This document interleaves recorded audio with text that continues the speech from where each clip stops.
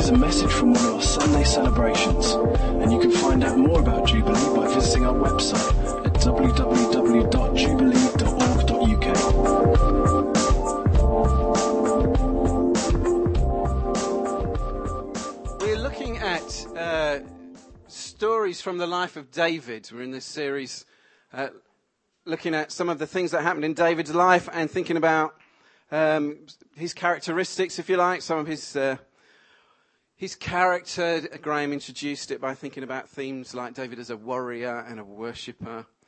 And he's very kindly given me 2 chapters from 2 Samuel to look at this morning. And they're not even next to one another, which feels like I lost in the Preacher's Dare competition. But we're going to be looking at 2 Samuel chapter 5 and chapter 7. And I'm not going to read the whole of the 2 chapters because I think that would be a bit too much to do. But we need to read enough to cover the aspect of David that we're going to be thinking about this morning. So in 2 Samuel chapter 5, David is recognized as king over all Israel by the various tribes and the tribal leaders and the elders of the nation. And they come to him and say that they want him to be king, which he does. And he, in the early part of chapter 5, he captures Jerusalem and he makes that the center of his power base, establishes his kind of rule from that city. And then when he's there, we're going to start reading in verse 17. When the Philistines heard that David had been anointed king over Israel, all the Philistines went up to search for David. But David heard of it and went down to the stronghold. Now the Philistines had come and spread out in the valley of Rephaim. And David inquired of the Lord, "Shall I go up against the Philistines? Will you give them into my hand?" And the Lord said to David, "Go up, for I will certainly give the Philistines into your hand." And David came to Baal-perazim, and David defeated them there. And he said, "The Lord has burst through my enemies before me like a bursting flood." Therefore the name of that place is called Baal-perazim. And the Philistines left their idols there, and David and his men carried them away. And the Philistines came up yet again and spread out in the valley of Rephaim. And when David inquired of the Lord, he said, "You shall not go up. Go around to their rear and come against them opposite the balsam trees. And when you hear the sound of marching in the tops of the balsam trees, then rouse yourself, for then the Lord has gone out before you to strike down the army of the Philistines." And David did as the Lord commanded him, and struck down the Philistines from Geba to Gezer. And then at the beginning of chapter 7, when the king had lived in his house, and the Lord had given him rest from all his surrounding enemies, the king said to Nathan the prophet, "See now, I dwell in a house of cedar, but the ark of God dwells in a tent." And Nathan said to the king, "Go, do all that is in your heart, for the Lord is with you." But that same night the word of the Lord came to Nathan, "Go and tell my servant David, thus says the Lord, would you build me a house to dwell in? I have not lived in a house since the day I brought up the people of Israel from Egypt to this day, but I have been moving about in a tent for my dwelling. In all places where I have moved with all the people of Israel, did I speak a word with any of the judges of Israel, whom I commanded to shepherd my people Israel, saying, why have you not built for me a house of cedar? Now therefore, thus you shall say to my servant David, thus says the Lord of hosts, I took you from the pasture, from following the sheep, that you should be prince over my people Israel.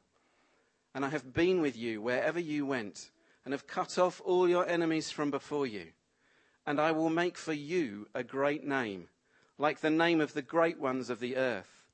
And I will appoint a place for my people Israel, and will plant them, so that they may dwell in their own place, and be disturbed no more. And violent men shall afflict them no more, as formerly, from the time I appointed judges over my people Israel. And I will give you rest from all your enemies. Moreover, the Lord declares to you that the Lord will make you a house. When your days are fulfilled and you lie down with your fathers, I will raise up your offspring after you, who shall come from your body, and I will establish his kingdom. He shall build a house for my name, and I will establish the throne of his kingdom forever. I will be to him a father, and he shall be to me a son. When he commits iniquity, I will discipline him with the rod of men, with the stripes of the sons of men. But my steadfast love will not depart from him, as I took it from Saul, whom I put away from before you. And your house and your kingdom shall be made sure forever before me. Your throne shall be established forever. In accordance with all these words and in accordance with all this vision, Nathan spoke to David. Then David went in and sat before the Lord and said, Who am I, O Lord God, and what is my house that you have brought me thus far? Okay, we're going to pray, and then we're going to think about some of that. Father, thank you that the Bible is full of people who knew and loved you because you knew and loved them. Thank you for the example of David, a man who loved you so much and achieved so much for you. Lord, in just thinking about these verses this morning, we ask that you speak to us about our character, about our lives, that we could be people who, like David, get to know you more and more and bring you glory. Just use these simple thoughts, Father, to transform us and to bring your kingdom into this world. Amen.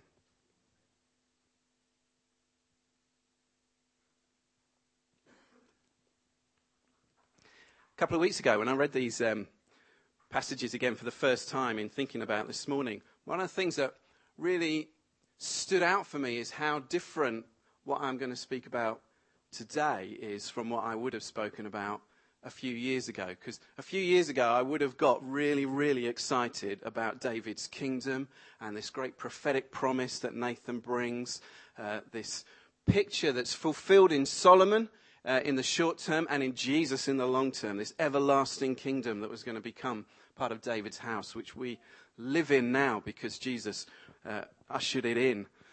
And those things still excite me. But we're thinking about David and David's character.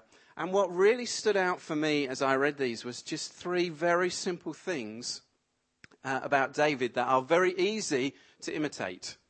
And therefore, hopefully, quite helpful in terms of putting things into practice in the next few weeks and months. And the first is that David asks questions. And I just like that about him. Working with people, it's really interesting listening to how much people talk and how much they ask. And how much you can help people is kind of dependent on whether or not they ask questions. And I've also discovered that asking questions is really powerful. I found this out a few years ago. I was very privileged to hear someone talk on the whole subject of asking questions. Jesus asks lots of questions, actually. If you read the Gospels, Jesus asks over 360 different questions. Well, 360 questions in the Gospels. If you take out all the duplicates, it's still over 200 questions. He's fantastic at asking questions. And I've discovered this about people. I've observed this. This is not so profound. I don't want to give this too big a build-up. I've discovered that people who ask questions learn stuff. Yeah? Yeah, if you want deep theology, you've come on the wrong week.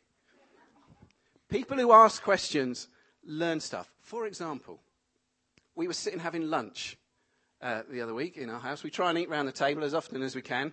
And we're having lunch. It's just a very simple, sandwich type lunch. And one of the girls, spreading tuna mayonnaise on her bread, said, I wonder how many tuna fish there are in a tin of tuna. And I have this recollection in my head of seeing old black and white photographs of men who've caught tuna fish and thinking, they're huge. I'm sure I've seen pictures of men with tuna fish that are like, if they said they were this big, they were bigger. They were selling themselves short. But of course, I'm a dad, so I know nothing. coupled with the fact, of course, I do talk complete nonsense quite a lot of the time.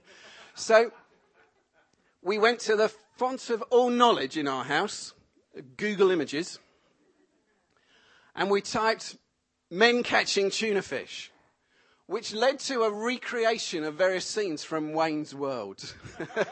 No way! Huge!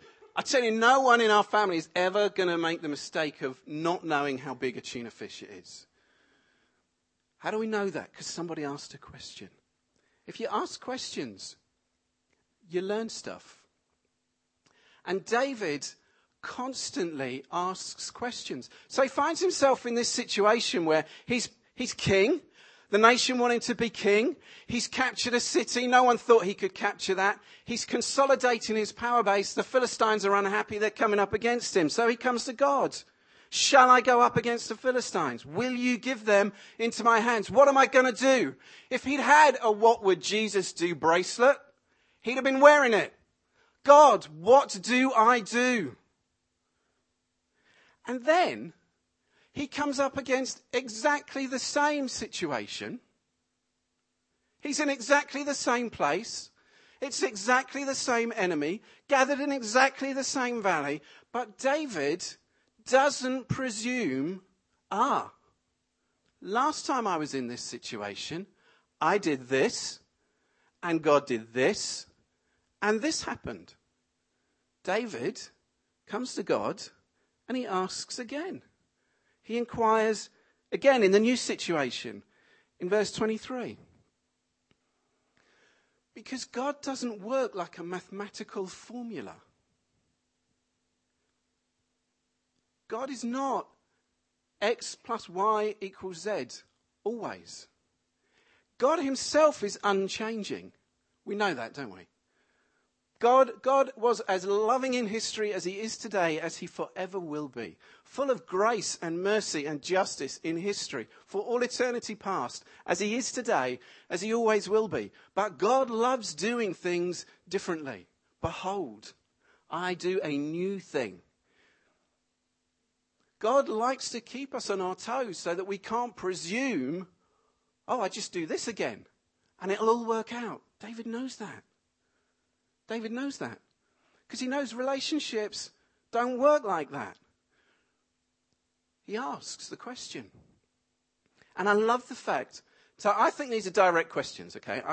You have to kind of interpret Scripture a little bit. I think when we read these passages, David just comes and he asks the question and God answers him. But in the beginning of chapter 7, I think we have a slightly different situation. Because I don't believe that what's recorded here in chapter 7 is the entire conversation with Nathan. See now, I dwell in a house of cedar, but the ark of God dwells in a tent. Go and do all that is in your heart, for the Lord is with you. I think that's a précis of a conversation. And I think David is using Nathan as a sounding board. There are things he'd like to do, and he's just checking it out with some friends. And he's asking them the question, what do you think? Do you think this would be a good idea? Does that make sense? This is not like watching a TV documentary where every word is recorded. I think this is a summary of their conversation, and David is asking a question of a friend. What do you think I do? I tell you, you need friends like that in your life. You need friends that you can ask questions of and who will speak to you with honesty. Relationships require that we ask questions. You know that because you know when you meet someone for the first time, that's the easiest way to get talking to them. You don't come from around here, do you? How did you end up in Derby? What do you do? Why are you wearing that jumper? Maybe it's just me, people ask that question. And you find stuff out. And if you want to keep the relationship going, you have to keep asking questions. Because otherwise we just act on presumption. We were watching Doc Martin yesterday. My girls have finished college. They're obviously very bored. We've got a box set series of Doc Martin. We're watching Doc Martin. Does people know what I'm talking about? TV's always risky. Okay. So there's this scene where the romantic interest and this grumpy doctor have decided they're going to meet in the pub at 8 o'clock one night. And she's there, Miss Glasson, the school teacher, is there in the pub. She's bought a bottle of wine, a couple of glasses. Doc Martin doesn't turn up. Now, she assumes that it's because he doesn't really care very much and he's just grumpy and he's got no social skills. But the dramatic tension is that we know, no, he's dealing with an emergency. And if you don't ask questions in relationships, why did you say that? Why did you make that decision? What was going on that day when you did that? Then you just end up getting grumpy with one another because you make presumptions about things.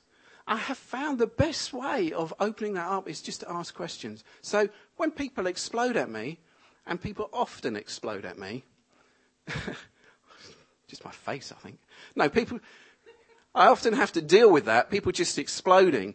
One of the best ways of dealing with it is to come back after a day or two and just, what was going on Wednesday? Because you seemed really stressed. And suddenly you get the information you wouldn't otherwise have had.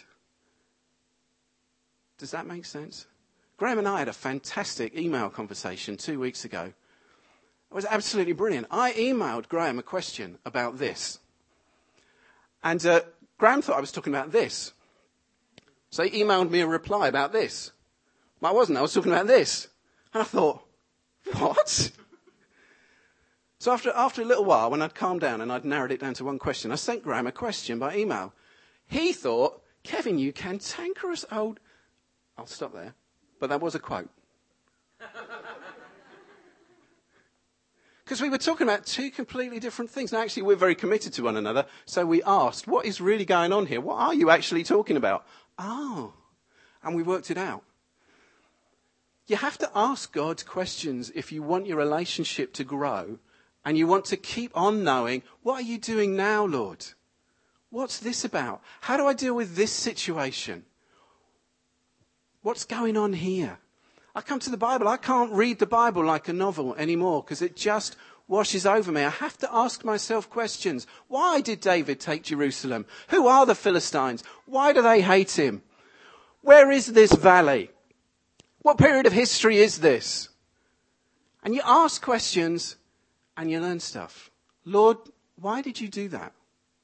Why does Jesus say that? Why am I going through this? I think one of the things that makes David such an outstanding man of God is this process of asking questions. Now, not only does he ask questions, but he listens. He listens to God, and he listens to people who listen to God. Again, this is where relationships become really important. But first of all, he listens to God. So David comes and he asks a direct question. And this is why I think when we're reading chapter 5, I think this is actually what David said. Tip my water over. And this is actually what God replied. And God gives him two different replies. And they're quoted. And I think it's reasonable to say these aren't replies that David received over a period of several weeks through interpreting pictures and various signs in the sky. I think God just spoke to him. Go up, for I will certainly give the Philistines into your hand. Now, Jesus says that he's our shepherd and we know his voice. So how much do we listen? How easy do we find it to listen to God? Because I tell you what I do know. I know it's a lot easier to talk than it is to listen. But when God speaks, isn't it amazing?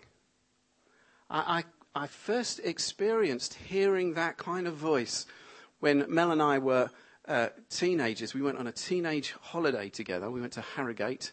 We were about 16, 17 at the time. And we were on this holiday with a load of kids from youth groups from London who were very different from us. And there was one girl there, Monique her name was. She was a sassy, good-looking, very confident girl from London. And we were sitting in the common room area once. And God said to me, go and tell her it's time to do what she wants to do. which I was so frightened of, but, God speaks. So I went and I said, God wants you to know it's time for you to do what you want to do. And she looked at me and she said, and what do you think I want to do, Kevin? Bright red. Whoops. Didn't feel prepared for that. Said, I don't know. But you know.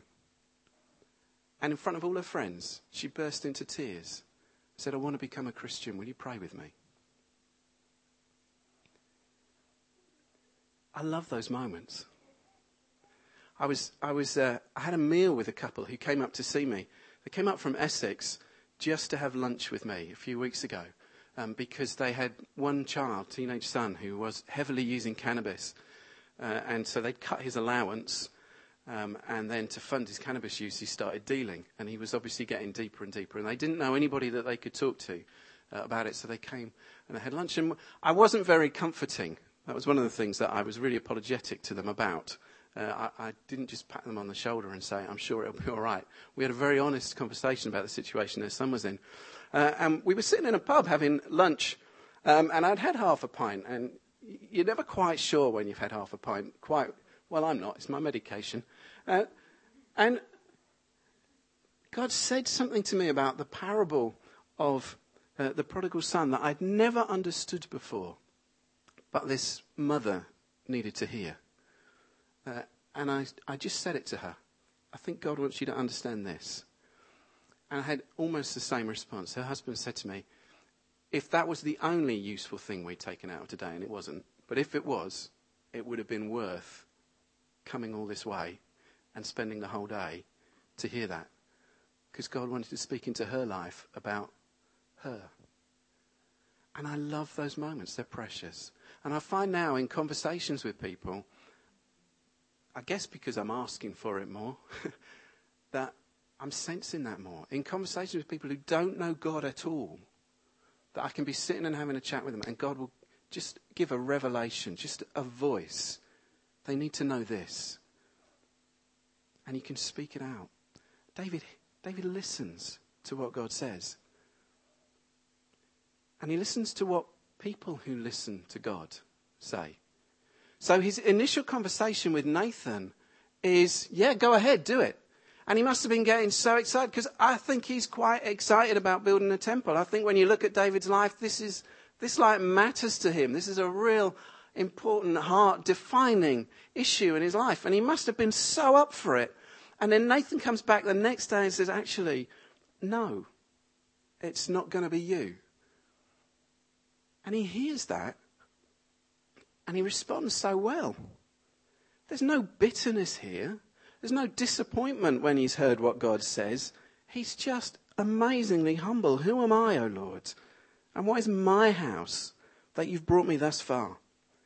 And you could think, yeah, but he's hearing fantastic promises that guarantee him a dynasty for eternity. It's easy to hear God when it's what you want to hear. Actually, David is fantastic at listening when it's exactly not what you want to hear. So when Nathan comes back to him in chapter 12 and rebukes him for his sin in committing adultery with Bathsheba and having her husband murdered, and he pronounced judgment upon David, David's response is, I have sinned against the Lord. Chapter 12, verse 13. I've sinned against the Lord. He hears God's voice right in the midst of his sin. Right when he could most be expected to exercise his power and justify himself and throw Nathan out and have nothing to do with him. And, like people do sometimes. Come on. No, he doesn't. He hears God. There's another incident earlier in his life where a man called Nabal has really offended him. And David bloodlust is up. And he's out for revenge. Him and 400 of his mates put their swords on. And they go out to kill this man and his family. And the man's wife, Abigail, comes out and meets him on the way and speaks to him. And in 1 Samuel 25:32 2, David says to Abigail, "Blessed be the Lord, the God of Israel, who sent you this day to meet me. Blessed be your discretion, and blessed be you, who have kept me this day from blood guilt and from avenging myself with my own hand." Right in the middle of being the most angry man imaginable, out for revenge, out for blood, someone who's heard God comes and speaks to him. And immediately, David is repentant. He listens to God when it's easy and when it's against every aspect of human nature. I want friends around me who will speak to me in those terms. One of the things, again, I've discovered in my life is most of the people who love me aren't prepared to tell me the truth. And most of the people who are prepared to tell me the truth don't love me very much. You need friends, don't you, who love you enough to say, "I think God says this."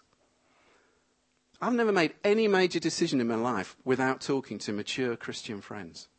Never. I've never moved house. I've never changed job. I've never moved church. I've never done anything really significant without talking to Christian friends. Because I would be absolutely crazy if I thought I'm the only person who can hear God about things in my life. It's absolutely not true. And friends who love me and speak the truth have saved me from making very, very serious mistakes. I want to be like David in this. I want to be someone who listens to God and who listens to people who listen to God. So, he asks questions. That's why he knows God so well. He listens. And finally, he obeys.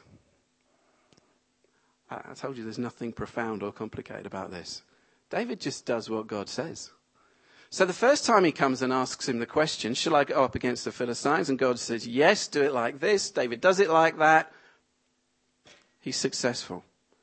The second time he comes, he doesn't presume to know. He asks the question, "Do I go up against the Philistines?" He listens to the answer. "No, do it a different way this time." He does it the way God says.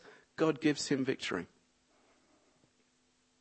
He's batting about the idea, "Do I build a temple?" God speaks to Nathan. Nathan comes and says, "No, it's not for you."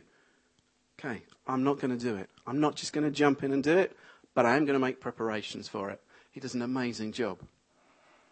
And in the context in which David becomes king, this is absolutely crucial. Because it's the whole reason that Saul lost the kingship. And David would have been aware of this, would have been very much in his mind. If we go back to before we started looking at the story of David in 1 Samuel 15, and if you've got a Bible, just have a look at this because it matters, and it would have been in David's head.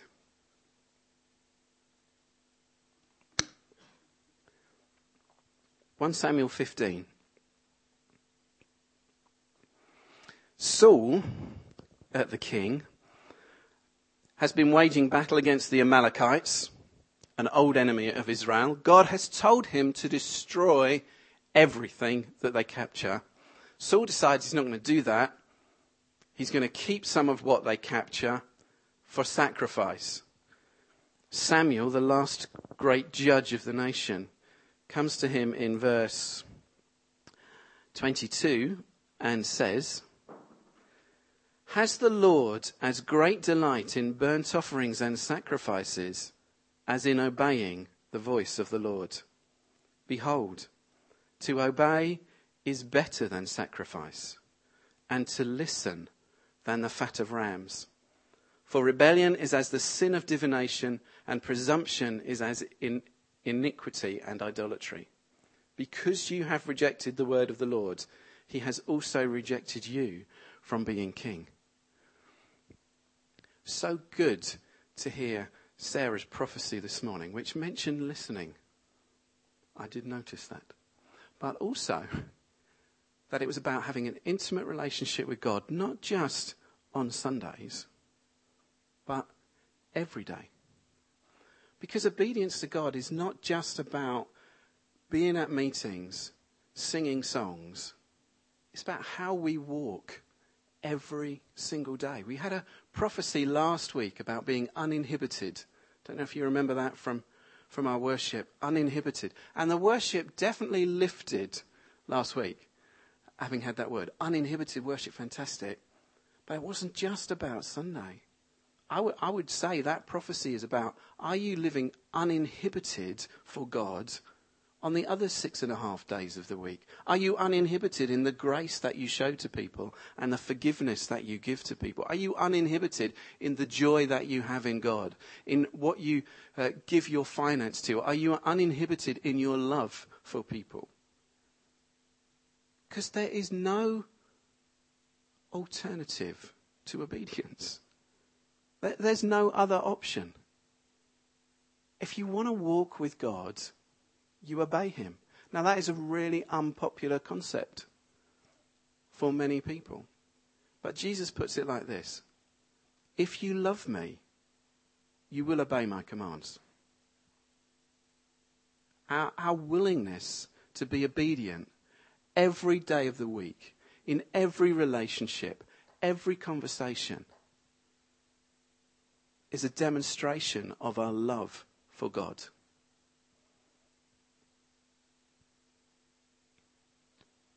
And that doesn't matter whether you're talking to that awkward receptionist at your local GP surgery or someone on the telephone line who's not really helping you. Doesn't matter who it is. Doesn't matter what the circumstance is. Are you living life God's way? Are you showing the justice and the mercy and the grace of God every day, in every conversation, to everybody that you meet? Are you walking obedient to what God has called you to do? When you ask God about that situation in your life that's been troubling you this week, and you listen, will you then do what he says? Or do you find yourself in some situations thinking, well, I do anything but that? Or I'm going to listen to God provided the answer falls into one of the following 4 categories. We just have to obey. What makes David great is that he obeyed. He asked, he listened, he obeyed. There's no substitute for that in the Christian life. If you really want to know God, if you really want to walk with him, you have to be obedient when he speaks. No excuses. Nothing justifies sin. David knew that. That's why he could repent so quickly. Now, I'm not saying we can be like David. We're not going to be like David, are we? In one sense. But in understanding how he was described by God as a man after my own heart, in understanding how in his character he achieved so much for God, I think this isn't the whole answer. Preachers tend to do this, don't they? My passage contains everything you need to know. It doesn't. But this is part of the answer. Part of the answer of David's character. He asks questions. If you want to know God, ask him stuff. Alpha's coming up. What a great place to ask questions. It's all about asking questions. Ask questions. That's how you get to know God. Listen. Listen to God and listen to people who listen to God and obey. There's no substitute. I think I'm done. Shall we pray? Father, thank you for this amazing example of David. Thank you, Lord. Thank you that we can come and ask you questions. You are never afraid of answering our questions. Thank you, Lord, that you want to get to know us. You want to be in that intimate relationship that involves asking questions, not presuming, working through the challenges. Thank you that you speak so clearly to us at times. Thank you, Jesus, that we know your voice. Thank you for your word that speaks to us. Thank you for friends around us who can bring wisdom and insight. And Lord, we want to be people who obey you in every moment of every day. We want to live for your glory and your honour. You are worthy, Lord. This is our spiritual act of worship. We give every moment to you.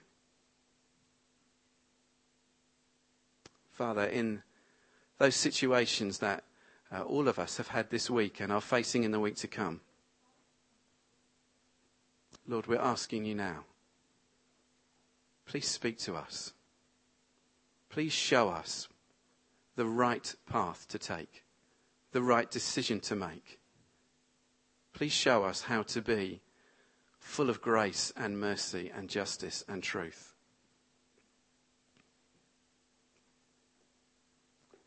And Lord, give us the strength to walk in obedience with you. Holy Spirit, come and strengthen our hearts. We want to be like Jesus. We want to be obedient like David in this story. We want to bring glory to you.